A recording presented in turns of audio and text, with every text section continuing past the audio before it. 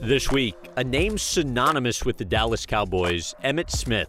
I played for the organization that I always wanted to play for, in a sport that I absolutely loved. The NFL's all-time leading rusher says nothing could keep him from football as a kid, including his father. Why'd your dad not want you to play football? He knew how physically demanding the sport really was on the body. The Hall of Famer reflects on the most heart-wrenching day of his iconic career.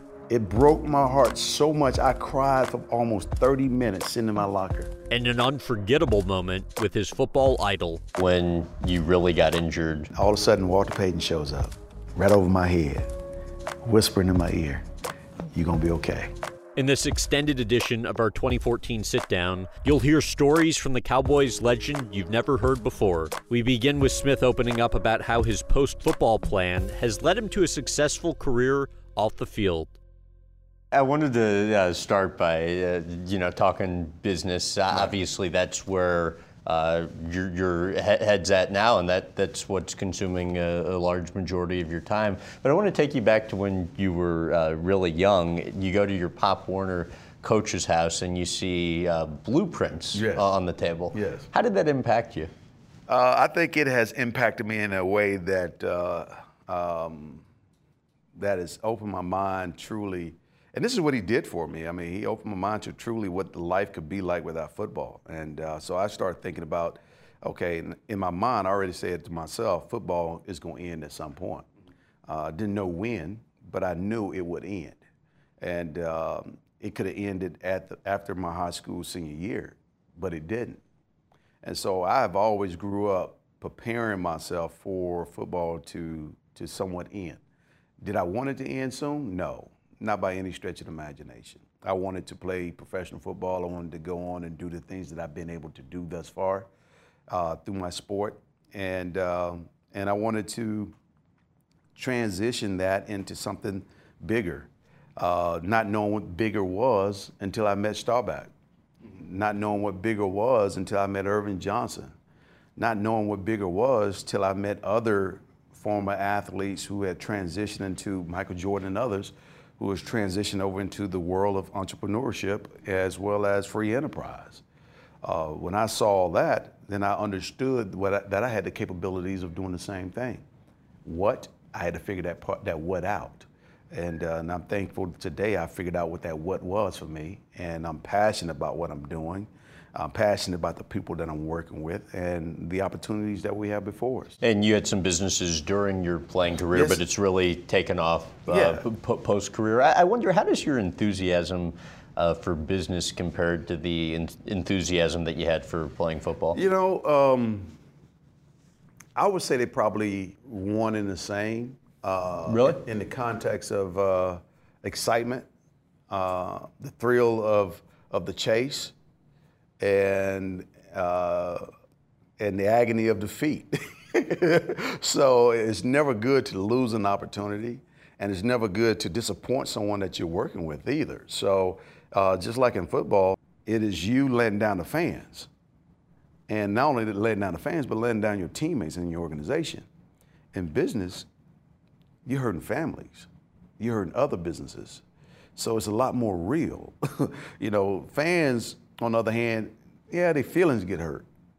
But in business, livelihoods can change for the better or for the worse.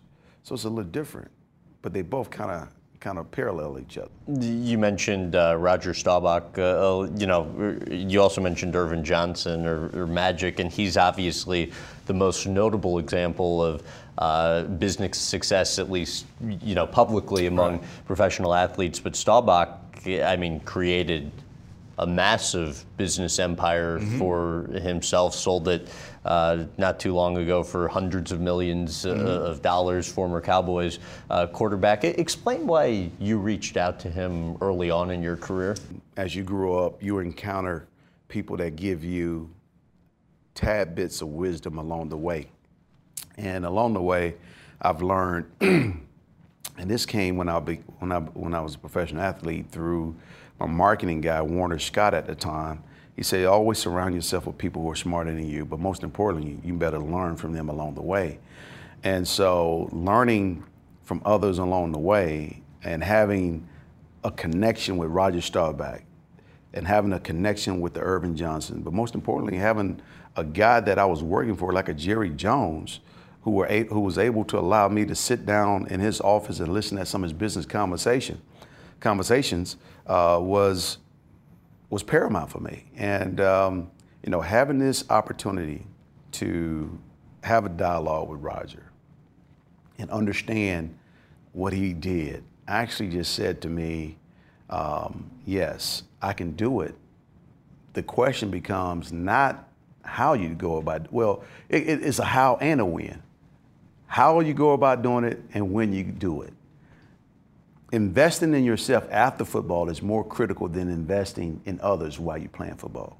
When you're able to invest in yourself and you're able to go to the office daily and monitor what's going on, then you truly become hands-on. When you're investing in things and allowing others to do it, you're not really hands-on. You're actually leaving the fate of your destiny in the hands of someone else. It could be very good, but 9 times out of 10, when you read resumes, you don't see on resumes somebody talking about, well, I stole about $500,000 or I ran the company into the ground. No, you hear all the good stuff, right? All the good stuff, but I don't have a good work ethic. You don't see none of that, right? Oh, I could do this. I could do this. Yes, I was able to do this. And yes, we built this. And, you know, I managed about 25 people. I managed 100. I did all these great things until you start working with them. Right. Human nature is something funny. It's something very, very funny. And so you learn a lot through trial and error. You just hope that the errors are not too bad. Right. And when you're actually doing it yourself, you have the sweat equity in it, and you're actually learning. OJT at his best. It's truly OJT at his best, because us athletes are truly not trained in that context of running a business. In our minds, we like to think we can, and we generally have a way of studying and study to show ourselves approved to do the work and understand what it's like. So yes, you go take the courses and the classes and things like that, and you learn some of the nuances while learning your business as well. I believe you both interned and actually did work for Roger. What did you learn from him? Well, I learned that some people talk about culture, some people live culture. Roger Staubach is a person that lives culture. How so? His organization personifies greatness and ethical, caring, sharing. That's just the way everybody operated within that organization. Now, granted, there are some that probably didn't do everything that the Roger Staubach way, because everybody wants to put their thumbprints on certain things, and they may have the right to do that. But he was doing it right at the top, and you saw it trickle down. At the top, he got it right, and it trickled its way down. And that's why he was so respected in the marketplace, and did such a great job. So you've obviously had the chance to start several companies. Mm-hmm. Tell about, the cliff notes of each of your companies. Okay, E. Smith Legacy is a full-service real estate development company, and we truly focus on retail, multifamily, and hospitality. We go find a location in, let's just say, a trade area that we're willing to work in, and that may have some services there but may need some additional services. We occupy some land, then we'll come in and get it obviously entitled. We'll take it through its entire process, and then we'll start the development once we have tenants lined up for the property. That's development business. And we'll collect a fee, then we'll collect a promote on the backside with other people money. Other people money, OPA, OPM. Or what they say, are you down with OPP? This is OPM, other people money. And so that's the development business. Then I have E. Smith Realty Partners, which is a servicing business. It's very similar to the Staubach Company. We represent tenants across the country. We're a national real estate firm. We have national clients. Mattress Firm happen to be one of those. Goodman having to be another. And there's some others that we have as well. But we're growing our business and our platform because our platform is multifaceted. We just starting up a capital markets component of what we're doing. We are about to open up offices in Austin and looking to expand into Houston, perhaps go to New York at some point in time. But again, I talk about our culture and what it's all about. It's about growing like-minded people that believe in servicing clients at the highest level of capacity if we can, and increase their top line, because we can't do nothing about the bottom line. But we can help increase the top line if we can. And then there's E.J. Smith Construction. We are general contractors in the sense of the word. We focus on concrete placement, place and finish work. We're in a space of commercial construction as well as civil construction. We do private work as well. In fact, we landed in conjunction with Manhattan, our partners, we landed the Cowboys' new facilities and the field house up in Frisco. So we're doing that work. That's great. Yeah, which is awesome. And so, but we build roads and bridges, all infrastructure work, mostly infrastructure. We do columns, caps, abutments, bridge decks. We can do a turnkey. And so our team and our company is fairly young, probably 3 years in, but we've had over 2 years of experience on heavy highway work. We're building the parking garage out of DFW Terminal A in conjunction with Austin Commercial. And so strategically, we have partnered in with some of the best companies around here in Dallas anyway. But we're actually Texas focused on the construction stuff. Real estate, national. Development, national. And then I have Prova. I want to change the world of authentication. I honestly believe that there are folks out there that are spending significant capital on what they perceive to be real sports memorabilia merchandise. And the tools that they currently have right now, to me, are way outdated. I think technology has caught up to the point where we're able to put smart tags on items and add statistical data, add video data, including the point of when the item itself was authenticated and, matter of fact, autographed, if you will. Wow.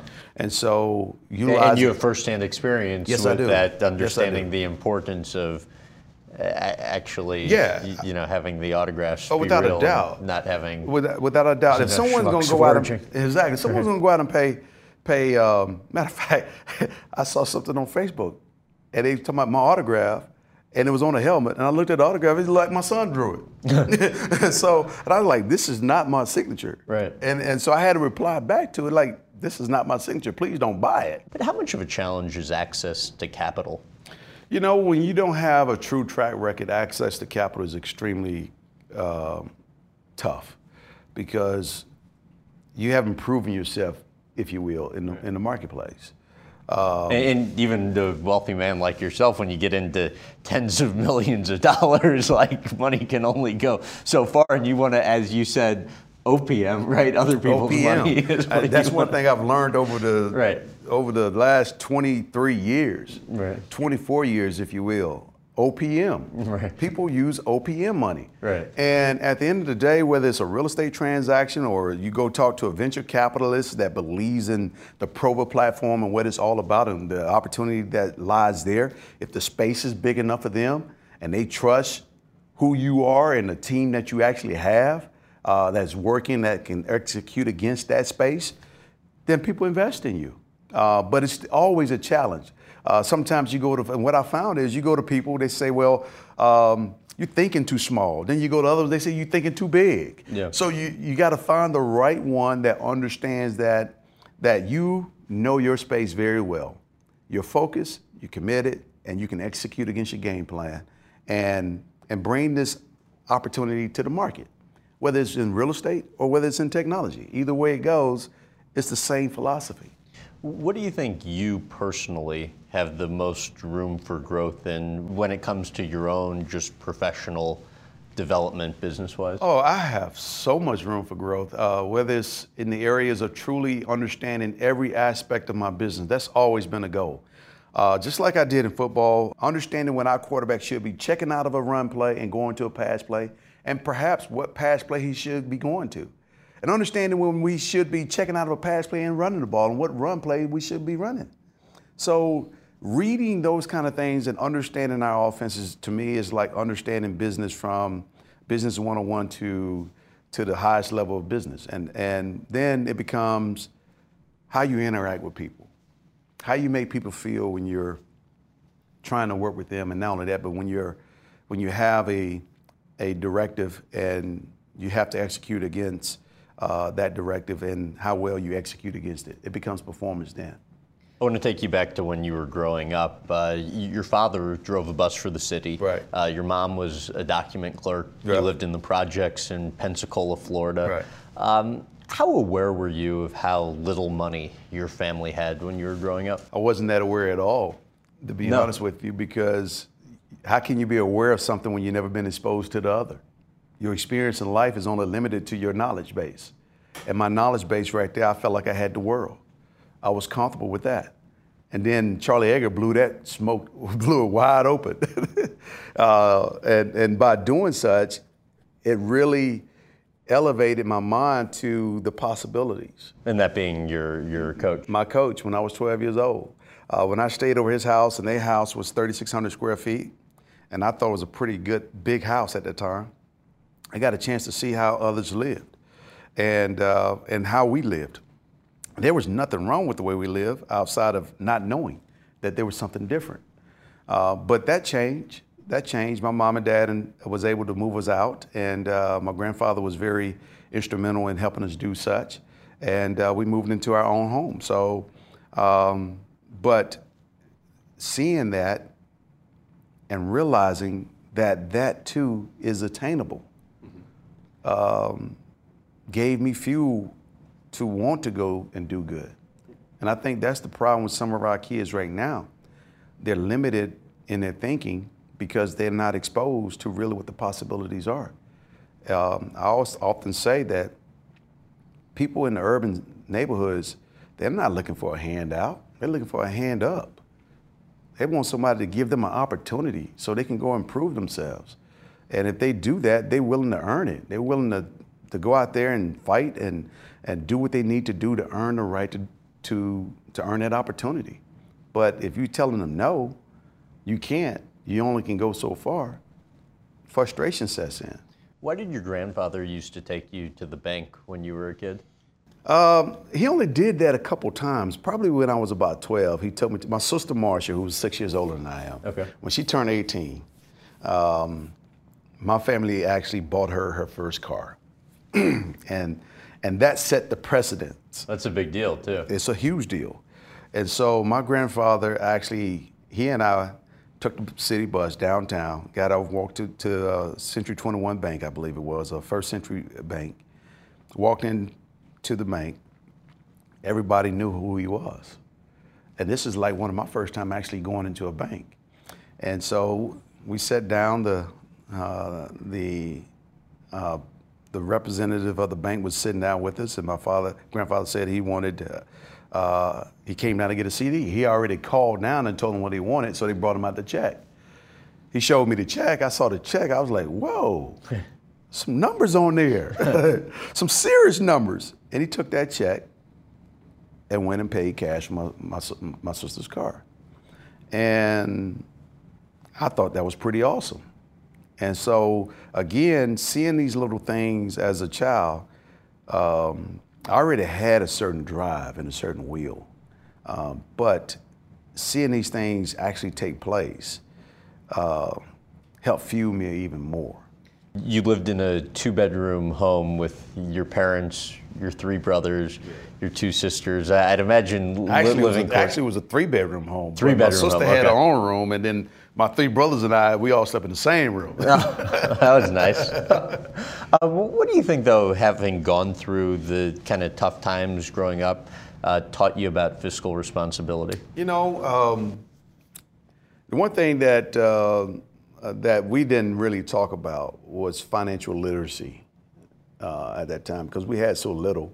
But my grandfather always told me to save my money, but he only was limited in his capacity because the dollars that I saw was significant capital. But in this world that we call the financial world, you have to have a minimum of $50,000 to invest in anything, just about. And so from the standpoint of, I mean, you may be able to go buy some stocks, but technically they really want you to have a minimum of a certain amount of money for it to really make some sense. And African Americans really, truly didn't trust a whole lot of those systems. Mainly because, number one, we were not allowed to play in those systems. Number two, those systems has failed them in the past, where you have a bank completely closed, like the FDIC shut down a bank and all your money's gone. No one wants that. Right. Especially for an African American family, that could be completely devastating. And so not having the ability to sit around the room and have dialogue about how you save money, what you invest in, and all those kind of things was something that was not readily available in my household. I did not get exposed to that until I became a Dallas Cowboy and I got my first check. Wow. Then I'm sitting here talking with my financial advisors, and they're talking to me about a balanced asset allocation. What the heck that really means? Well, that means we're going to put some of your money in bonds, we're going to put some of your money in stocks, and we're going to do this. We're going to put some of your money in alternative investments. What the heck is an alternative investment? Okay, it's a little bit more riskier than stocks and bonds. Okay, real estate, venture capital kind of stuff, et cetera, et cetera. That's really what it truly meant. And understanding what that situation was all about helped me understand truly that it's not all about how hard you work. Sometimes it's about how smart you work. And at the end of the day, your money can truly work as hard as you can and work even smarter than you can in some cases. Is football really your earliest memory? Yes, yes. Why did you used to turn your shirt and pants inside out when you play? Because my mom's, we used to play football after we get out of school, and I used to come home, my clothes dirty. And my mom said, I better not ever do that again. So I think I would get smart, turn the jeans, pants inside out, turn the clothes inside out, then turn them inside out before I went back home, and everything looked like it was pretty normal. You ever get caught? I'm sure she knew exactly what was happening. I mean, we couldn't afford to have replacement stuff, and I'm out here damaging the items. Why'd your dad not want you to play football? I think my father didn't want me to play football because he knew how physically demanding the sport really was on the body. My father sustained a knee injury, and at the time, I mean, before he sustained his knee injury, I was told, and people oftentimes tells me this, he was the best running back in the city of Pensacola. And so, and to this day, that same knee, which he just had replaced, had full knee replacement surgery about 2 months ago in June, was bothering him. And so now he has a new knee, and he's moving on with his life now. But I think that experience that he had, he didn't want none of his kids to go through it. And so, fortunately, my mom wanted us to have a complete experience. How can you deter somebody from their passion? Right. And so, at the end of the day, it worked out. Well, it's surprising because it's usually the other way around. It's usually the mom saying, Yeah. no, we don't want My mom loved loved football more than I did. My mom was a football fanatic. She loved the sport of football. And my mom probably believed that her son could do anything in football. Really? Yes. So when you and your dad are awaiting your certain election into the Pro Football Hall of Fame, what does he say to you in a private moment? In a private moment, my father tells me, he said, son, you're doing the things that I wanted to do. He said, you're living my dream. And that's really one of the first times that he truly opened up like that. And it was kind of cool to see, but it was heartfelt because I knew that he had played the sport, and it had to be hard on him to watch his son go out and become that individual that he really wanted to become. And so he probably looked back over his life. I can only imagine. He probably looking over his life, thinking about what his life could have been. I'm just hoping that he's proud that I was able to pick up the mantle where he left off at and carried further and do the things. And I think the Hall of Fame solidified that for him. Well, and you spoke about that conversation a little in your, Hall of Fame acceptance speech, but it got to you then, and you can even see now talking to you, it touches you. Yeah, it does. What is it about that conversation? Because the human spirit itself is such a powerful thing, and I am the descendant of my father. My father was given a considerable amount of talent, and so was I. And I'm just thankful that I didn't squander it, and was able to maximize it to its fullest. And I'm still trying to maximize it to this day. How true is it that when you were growing up and playing sports, that your mom would sometimes have to bring your birth certificate because people wouldn't believe that you were the same age as their kids? Yeah, that's very true, because I was a pretty thick, strong kid. And yes, I was a little bit bigger than most. And I was well coordinated. I was extremely coordinated. I mean, you tell me somebody that can throw a football, I probably could have got into the punt, kick, and pass, the pass, kick, and punt contest and done very well. Because I could throw a football at a young age, 45, 50 yards. Wow. Yeah, I mean, I could just sling it. And I could run. I could catch with one hand. I knew how to tackle. I was real aggressive. I was a real aggressive football player. And I knew what to do with the football once I got it in my hand. And I mean, it wasn't just limited to football either, because I think you were leading the county in scoring in basketball in your 8th grade year, yet you end up stopping playing to run track. Yeah. Because it could help you better in football, is that right? Yeah, most definitely. I mean, like you said, I did lead the county in basketball. I was pretty decent. I really was. I was pretty decent. Of course, I could jump out the roof. I could almost dunk a basketball in the 8th grade. Wow. And so, but once I got to high school. And you aren't even 5'10". Yeah, I was about 5'9.5". In the 8th grade, I remember being measured at 5'9.5" in the 8th grade.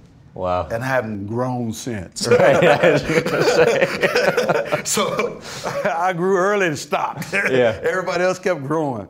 And so, but I remember when I got to high school, I was going to go out for basketball, and Coach Norm Ross told me, he said, "Listen, son, I seen you play football." He said, "You probably would have a better chance of going places in football than basketball." He said, because I made the varsity squad. He said, "Now, you made the squad, but I'm not going to play you that much because I don't want you to get hurt on my watch." He said, "So I recommend you go on the track, work on your speed, do the things that are complementary to football." The Cowboys scout that was instrumental in drafting you wrote in his report that you would someday make Cowboys fans forget about the Hall of Famer Tony Dorsett, who used to run for them. And then, draft day comes and you're, expected to go very high. Right. Tell about what happens and then the call you get from the coach, Jimmy Johnson. Well, every player comes out and there's these experts that have their mock drafts, and I was projected to go in the top 10. And so looking at the top 10 at that time, I thought I had a chance to go to Tampa Bay, which was obviously only 2.5 or an hour and a half from Gainesville, which made sense to me. I thought I had a chance. If I didn't go there, I thought I would have a chance to go to Seattle and play out in Seattle. And so when the top 5 went by and Tampa Bay passed me over, then Seattle passed me over, then the top 10 went by, I did not know what was going to happen. I didn't know. I started to get very nervous because I wanted to go in the top 10. Then I fell back to the 17th pick. And by that time, the Cowboys made a trade, and I got a call from Jimmy. saying, we're gonna draft you. And how would you like to wear a star on your helmet? And it was like a dream come true for me. Because I had loved the Cowboys when I was 7 years old, and I still love them to this day. So no offense to Arizona, but being out there, the Bid Wills, they always treated me with respect. They took care of me. I loved them, and still do to this day, respect them wholeheartedly. But coming back in Texas Stadium and playing as an Arizona Cardinal versus playing as a Dallas Cowboy absolutely broke my heart. It shattered it. And I knew right then and there. And why did that affect you so much? Because for 13 years, I had got dressed in the home locker room. For 13 years, I had played on Thanksgiving Day.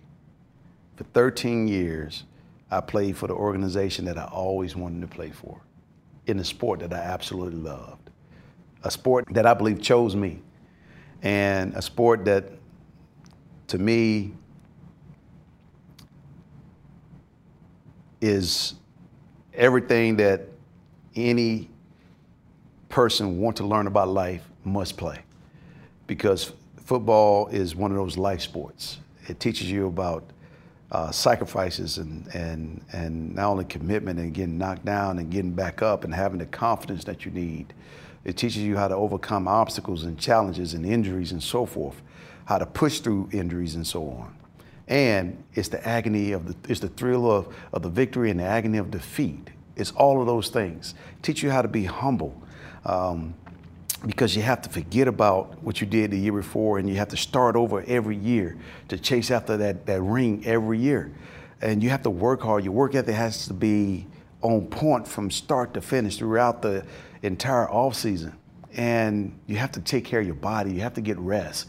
You have to make those personal sacrifices of some of the things that you really want to do, you know that you cannot do, because you have to take care of this temple that God has blessed you with to go out there and do your job to the best of your ability. All of those things. And that day, getting dressed in the visitors' locker room, hardly ever been in the visitors' locker room in 13 years. Right. I'm walking into the visitors' locker room, and I'm sitting at my locker, and I'm thinking that my team is on the other side of the wall. And I could not get over that.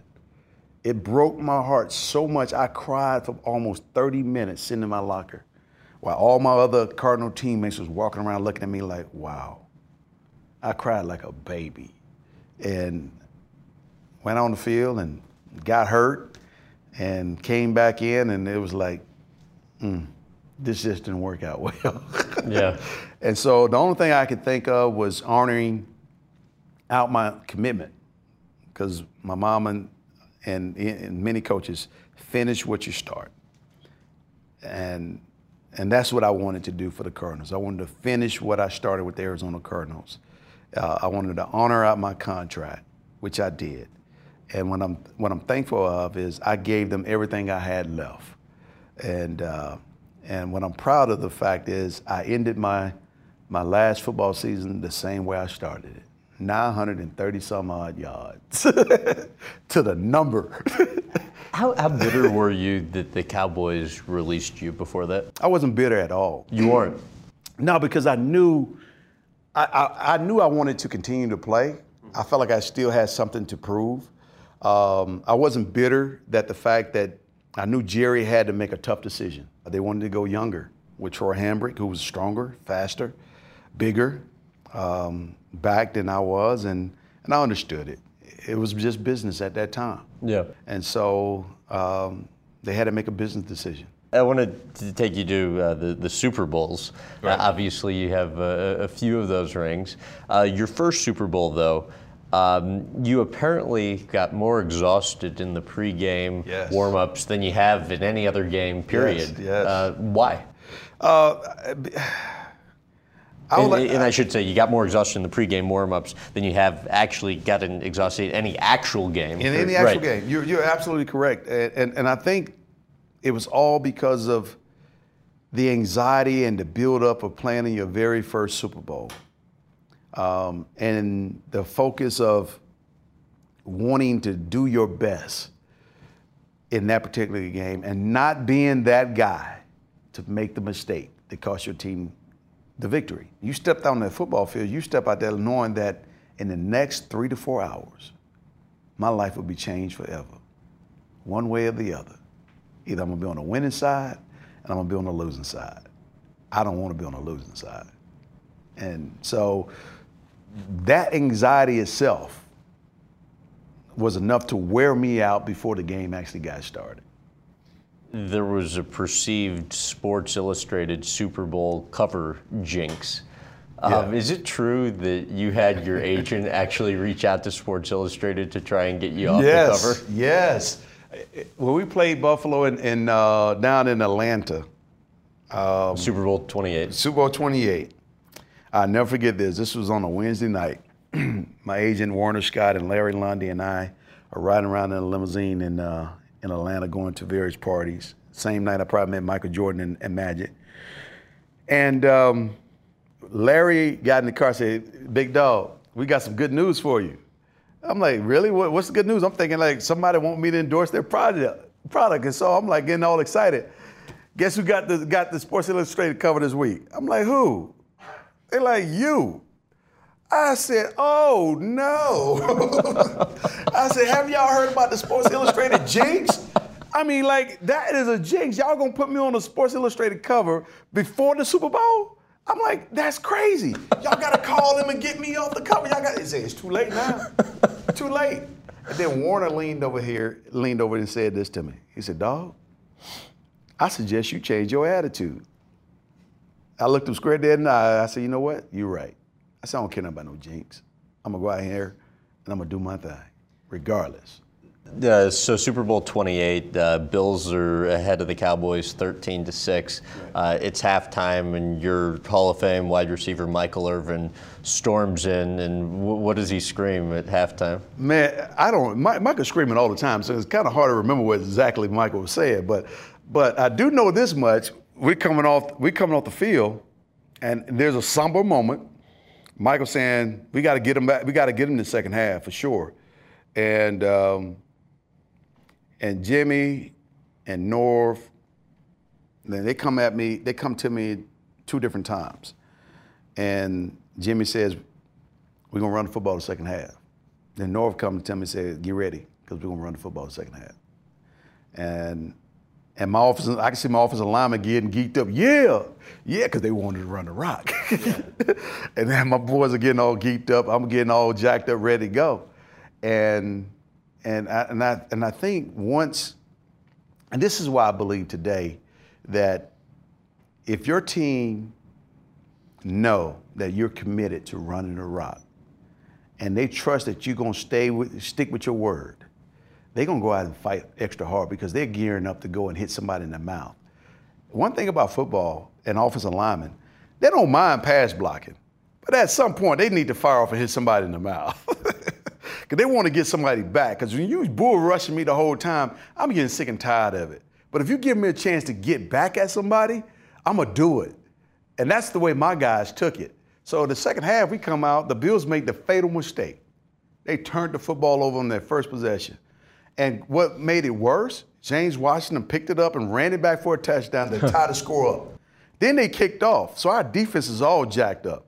They go 1, 2, 3 and out and punt the ball to us. We ran the same play 6 straight times. And then we threw a pass in the flat that was incomplete. And then we ran on the 8th play of that drive, ran power right. I break a tackle and I go for 20 yards for a touchdown. Game over. The Bills don't know what hit them. You can see the life just leave. And you see it in the highlight tape on the sideline when their coach is cussing them out left and right from sun up to sun down. You got to strike that son of a, pop, pop, pop, just going off on them.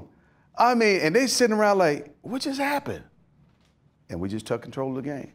The 93 season finale, Cowboys and Giants, NFC East titles on the line. The winner of that game gets home field advantage of the playoffs. Take me to that defining moment of your career. I think every player has a defining moment in their career, and that right there was the one for me. because there was so much at stake. That also was the year that I missed the first 2 games of the season. And you still win the rushing title. Yeah. As Rich Dalrymple used to tell me, it's not where you start, it's where you finish. And every week he used to just say, I used to look at the stats and I'm like, man, I'm behind by 200 yards. He said, just keep chipping away. He would say that every week, just keep chipping away. Then finally in week 17, we play in New York, and everything is on the line. We got to win this game to secure home field advantage, and not only that, but win the NFC East outright. And we playing in New York on the road, cold day, and we having a good start. We're on a roll. I take a handoff, an inside trap play, break it out to the right side, John's side, and I'm gone. It's about 40 yards later, 50 yards later, Greg Jackson, whom I played against in college at LSU, comes up to me on the inside, rides me to the ground, hit the ground funny. Clavicle pops out of my AC area. And so now I have an AC separation, not knowing what it was, but I knew it felt pretty bad. And I come off the field, they do the analysis, they take me to the locker room, analyze my shoulder, they call it a grade 2 separation, probably was a grade 3, because I could bounce my clavicle up and down with my hand. It sounds fun. Yeah, it wasn't fun at all. And so mentally, I know what's at stake. And when you see the doctors and staff go over to a corner and huddle up in the corner and have a private conversation while you're laying there, you know something's not right. Yeah. So, but Kevin O'Neill comes back and he says, we need you in this game. And I'm like, I know. They gave me some stuff for the pain. I think may have been a Vicodin at the time. They put 2 knee pads together, cut a hole, made a donut out of it, laid it on my shoulder, strapped it to my shoulder to give me a little extra padding under my shoulder pads. And I trust that was all I could do. I wasn't going to damage it any further. And Norv said, we're going to probably try to use you as a decoy. I'm like, okay. Michael said, I need you to stay in the game. Just act like you're going to run the football so they can just line up. Michael Irvin. Irvin. And so went back there thinking that I'm going to be a decoy for a whole half. Something changed. The Giants start coming back. The game get very interesting. And they start calling my number. And I'm like saying, okay, here we go. And the first time I hit the ground, I can hear my chest just cracking, sound like knuckles popping. Pain is shooting, radiating. And I'm just saying, oh my gosh. But I can't come out. I can't come out. I got to stay in the game. I got to stay in the game for the whole third and fourth quarter, including the overtime. And I just kept running. And that's all I could ever think about. Everything got quiet. I was in my own zone. I was in my own happy place, if you will. And that's how I was able to get through the game. Not only that, but my teammates was encouraging me. And I kept coming back to the huddle, tears running out my eyes, Troy looking at me saying, you all right? Yeah, just call the play. Just call the play. And it was a run play. And I'm like, okay. And he just kept saying, hang in there, man, hang in there. To what extent on the team's flight home, you were playing in New York, flight back to Dallas, did the team actually consider stopping in a random city to get you to the hospital sooner? Yeah, because after the game, I'm so thankful that we won the game. I don't even recall seeing the field goal go between the uprights because I was in so much pain. Afterwards, the adrenaline wore off, and this when I knew something was seriously wrong.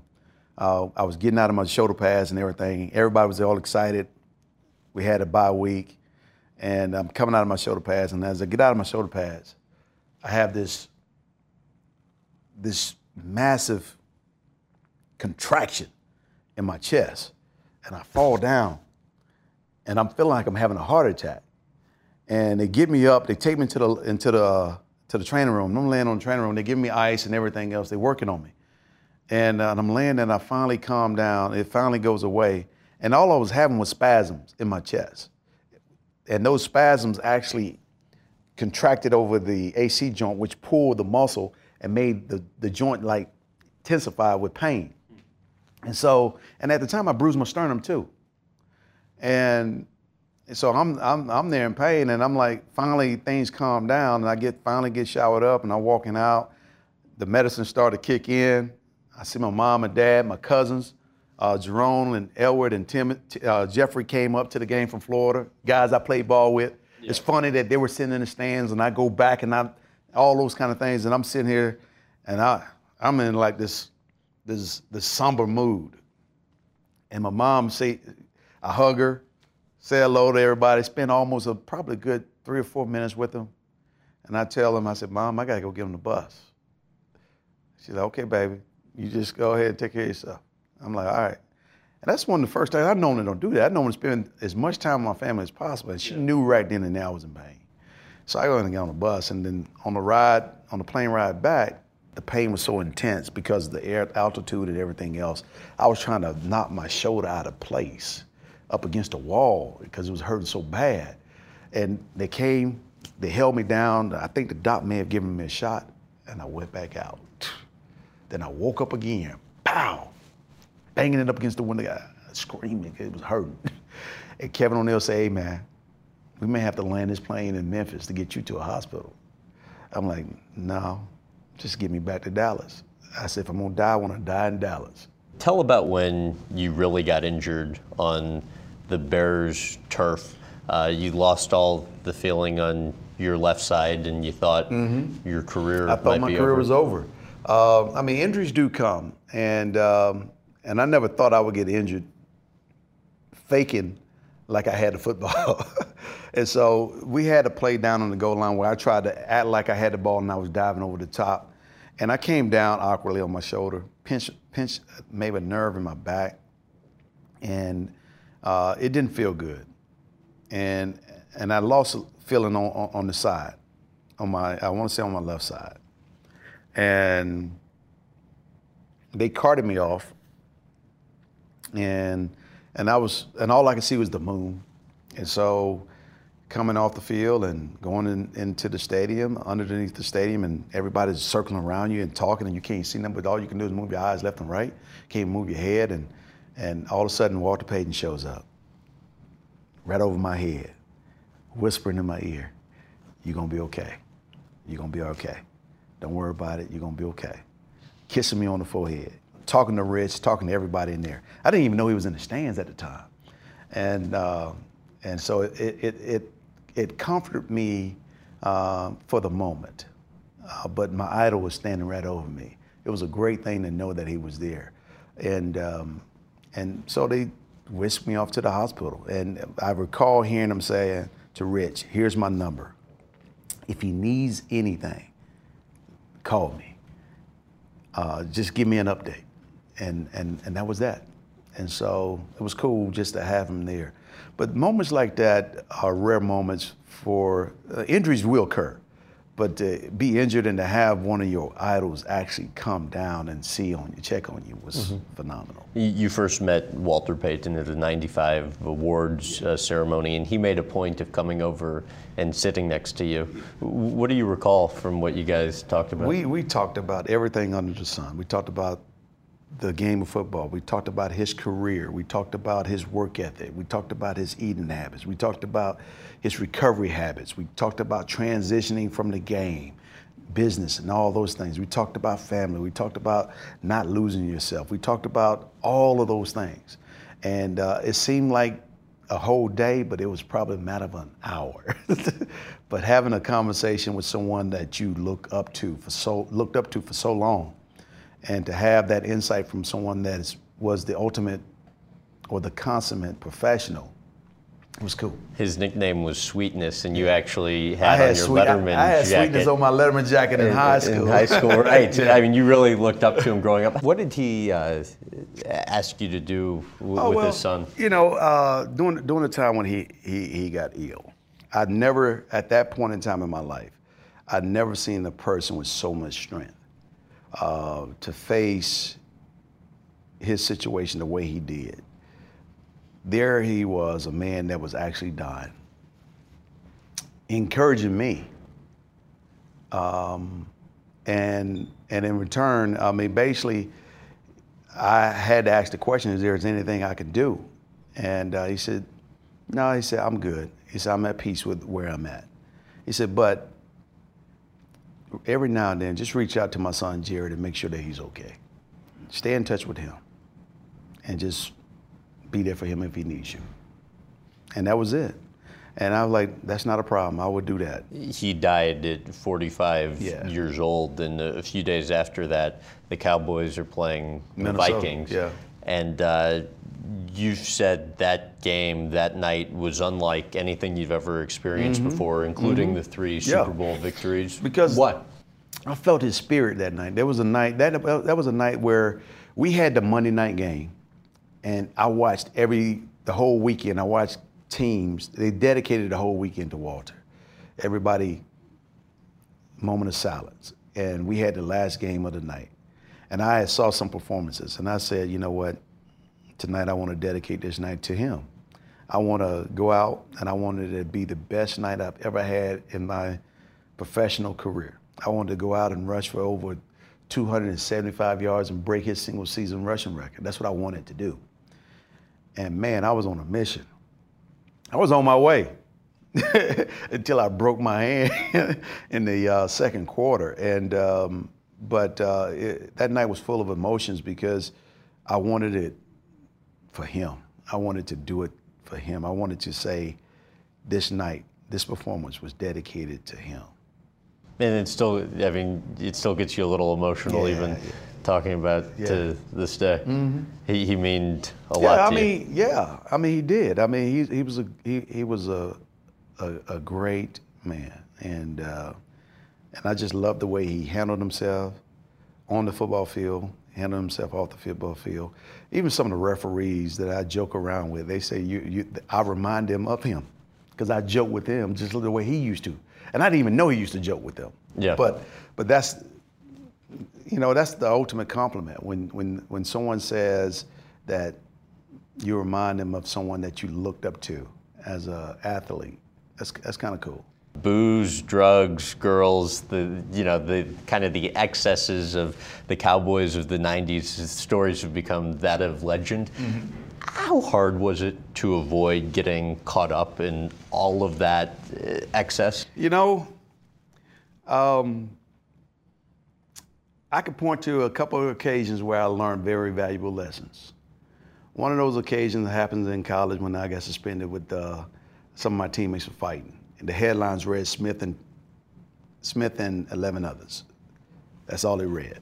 So I learned there that lesson of being guilty by association, and your name will make headlines. Another one occurred in my career as a Dallas Cowboy, the night with James Washington.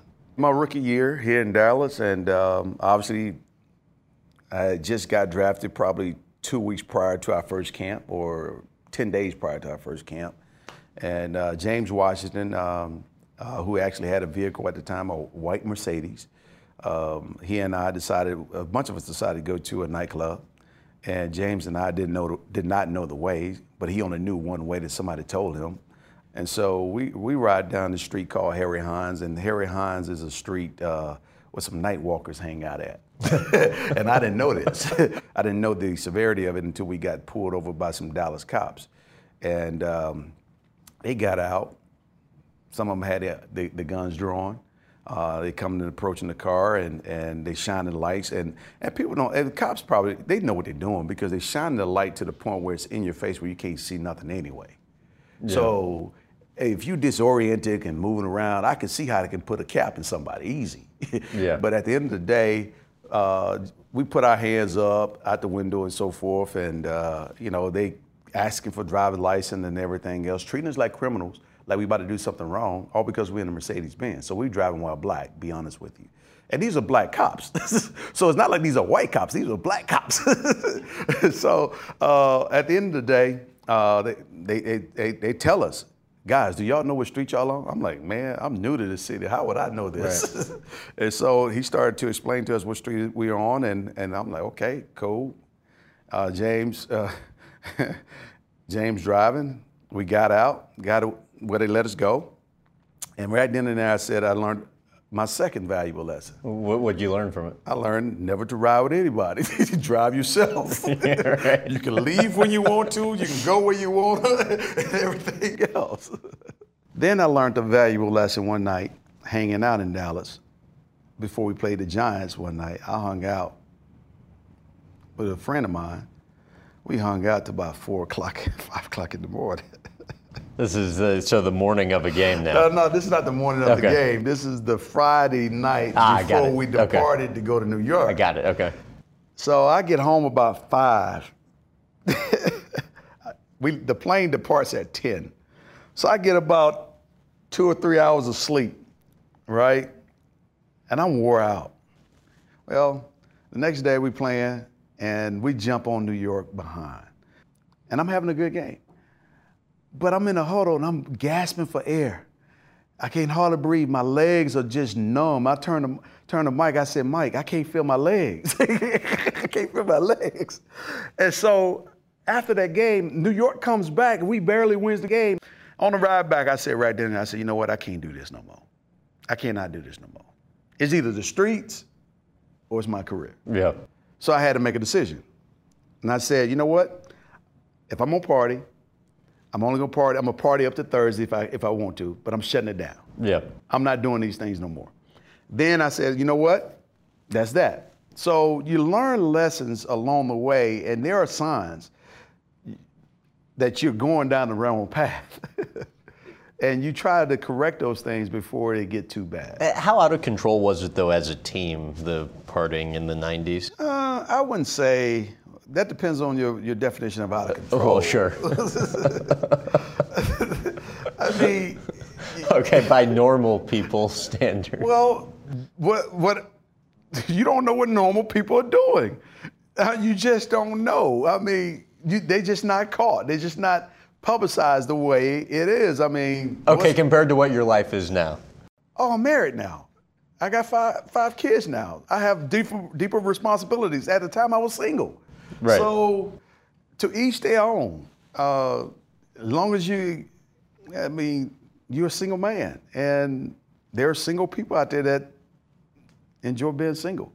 And so at the end of the day, I mean, you just have to learn how to do things in moderation. And that's what I learned as well. So once and for all, what was the White House? I can't talk about the White House. It's not my place to talk about the White House. I mean, the White House is where George Bush was at, along with Bill Clinton, and so we visited the White House 3 times. So this wasn't a place the Cowboys rented for the party. I don't know what you're talking about. To what extent do you think the excessiveness played a role in kind of the downfall of the team? You know what? I think excessiveness plays a role in everybody's career, in everybody's life. Success sometimes make you think that you're invincible and that you could do almost anything. But the true strength of having success is being able to control it and not allow it to take control of you, not be arrogant with it, or to the point where you allow people to embrace you the way that they want to embrace you, and you're okay with it because you know who you are and what you've been able to accomplish. Being self-confident, not self-arrogant in that regard. And that's, to me, I see that happening quite a bit in just about anybody. Whether you're in business, sometimes you get business and now you're too big for your britches. Same thing in sport. Same thing in life. I mean, people get to certain levels and they think that they have arrived. And so they forget the journey and the process that they've gone through to get to that point. That's something that I try not to ever forget, is what it takes to not only be where I'm at, but sustain where I'm at and take it even further. And I think that keeps things in perspective. How concerned are you by the the potential long-term side effects that having played for so long will have on you? I am concerned. I am very concerned, and here's why. No man in the National Football League has carried a football more than I have, which means I've been hit more times than anybody in the National Football League. No one has rushed for more yardage than I have. So that meant that I ran a long ways. But just the hits themselves, when I think about guys like Tony Dorsett and Rayfield Wright and many others right now that are dealing with those head trauma issues, yes, it is a concern. And when I think about these guys in their mid to late 50s. And so 10 more years, talk to me. It's not that far away then. It's not that far away, but 10 more years, talk to me. Let's see how I'm doing then. And that to me probably would say a lot. But what I'm doing right now, I'm on the preventative side. I'm taking the initiative to establish a baseline and monitor myself probably every year or every 2 years if I have to, all according to what the doctors request. And so far, I'm doing okay. And you have gout, which is severe arthritis. Yes. How does that affect you? It only affects when I have a flare. My uric acid levels were extremely high. Therefore, whenever I had a flare up and it attacked some of my joints, and it attacked my big toe and my right point finger. But as long as I keep my uric acid levels in check, I think I will be okay with gout. I can manage that piece. Any other effects currently from playing? No. I mean, my neck is jacked up. My head is always to the right or to the left, which I can't tell you which way. When I'm looking in the mirror, it's like it's to the right, maybe it's to the left, but I don't know. But at the end of the day, it's maybe jacked that's up. from the playing. Yeah, well, it is from the hits to the head. Right. And my neck is jacked up, and so that part, outside of that, it doesn't really give me a whole lot of issues. But outside of that, I'm doing pretty good.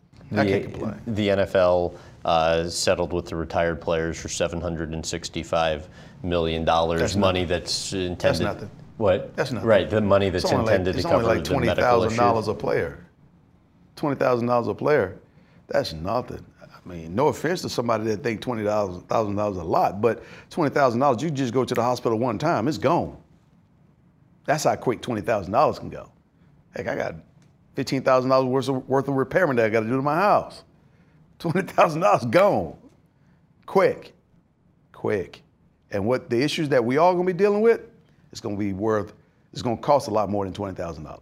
And this is 2006 Dancing with the Stars champion, the third season of the show. That was a pretty big deal. It was a big deal. It was bigger than I realized. I mean, I didn't realize how big the entertainment space was, and when you collide sports and entertainment together, it just accelerates, especially on the entertainment side. How did that help your marketability? Visibility-wise, it broadened my base. People saw you without a helmet. Yeah, people saw me without a helmet. People got a chance to see my personality, and not only that, but see my work ethic and my competitive spirit. They saw me having fun. They saw me having a good time out there dancing with Cheryl and learning to do something. They actually saw me step out of my own comfort zone, right, and make myself very vulnerable, and saw Cheryl and I come together as a team and have a good time. So, what's your favorite dance move? The Latin dances were very cool to do, But I love doing the waltz. Such a beautiful dance. The tango has always been hard, but I enjoyed my last tango when we danced to Michael Jackson. I mean, I thought that was my best tango ever. But, obviously they wanted me off the show, and they kicked me off the show, and then a lot of girls go ahead and win it. Yeah. Hey, you won 06, though. That's all right. I was trying to win it back to back, Explain why Daryl Johnson meant so much to you during your Because career. Daryl Johnson, to me, was the unsung hero.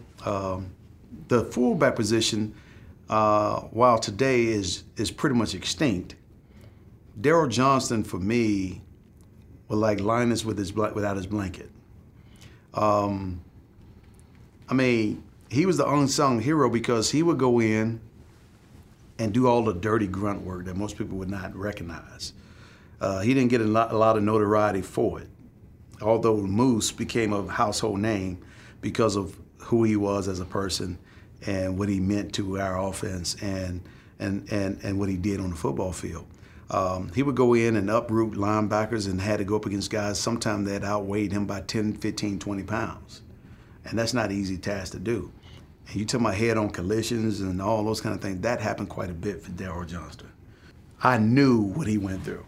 And I know that it wasn't an easy task. So when he got 1 or 2 carries, I wasn't happy about it, but when he got 1 or 2 carries, so be it. Let him get his 1 or 2 carries. Yeah, right. That's what they pay me for, Daryl, to run the football. He understood that, but we would joke about it all the time. He would tell you right now, I probably got mad when he carried the ball at least one time. He's like, why you get mad? You're getting 29 carries. He pretty much right. Why should I? But he made personal sacrifices, and I think the same way for a lot of players. Guys like Troy, myself, and Michael, and others, we get a lot of attention. We get a lot of attention, and I'm not going to say rightfully so, but we play in some of the marquee positions. And guys like Daryl Johnston and many others, offensive linemen, don't always get their just due in terms of respect from the world. Really a pleasure. Pleasure's all mine, brother. Good seeing you. That'll do it for this week. To see video clips of my time with Smith or other football legends, head to youtube.com/Graham Bensinger. And if you enjoyed this podcast, please leave us a rating and review. Thanks again for listening.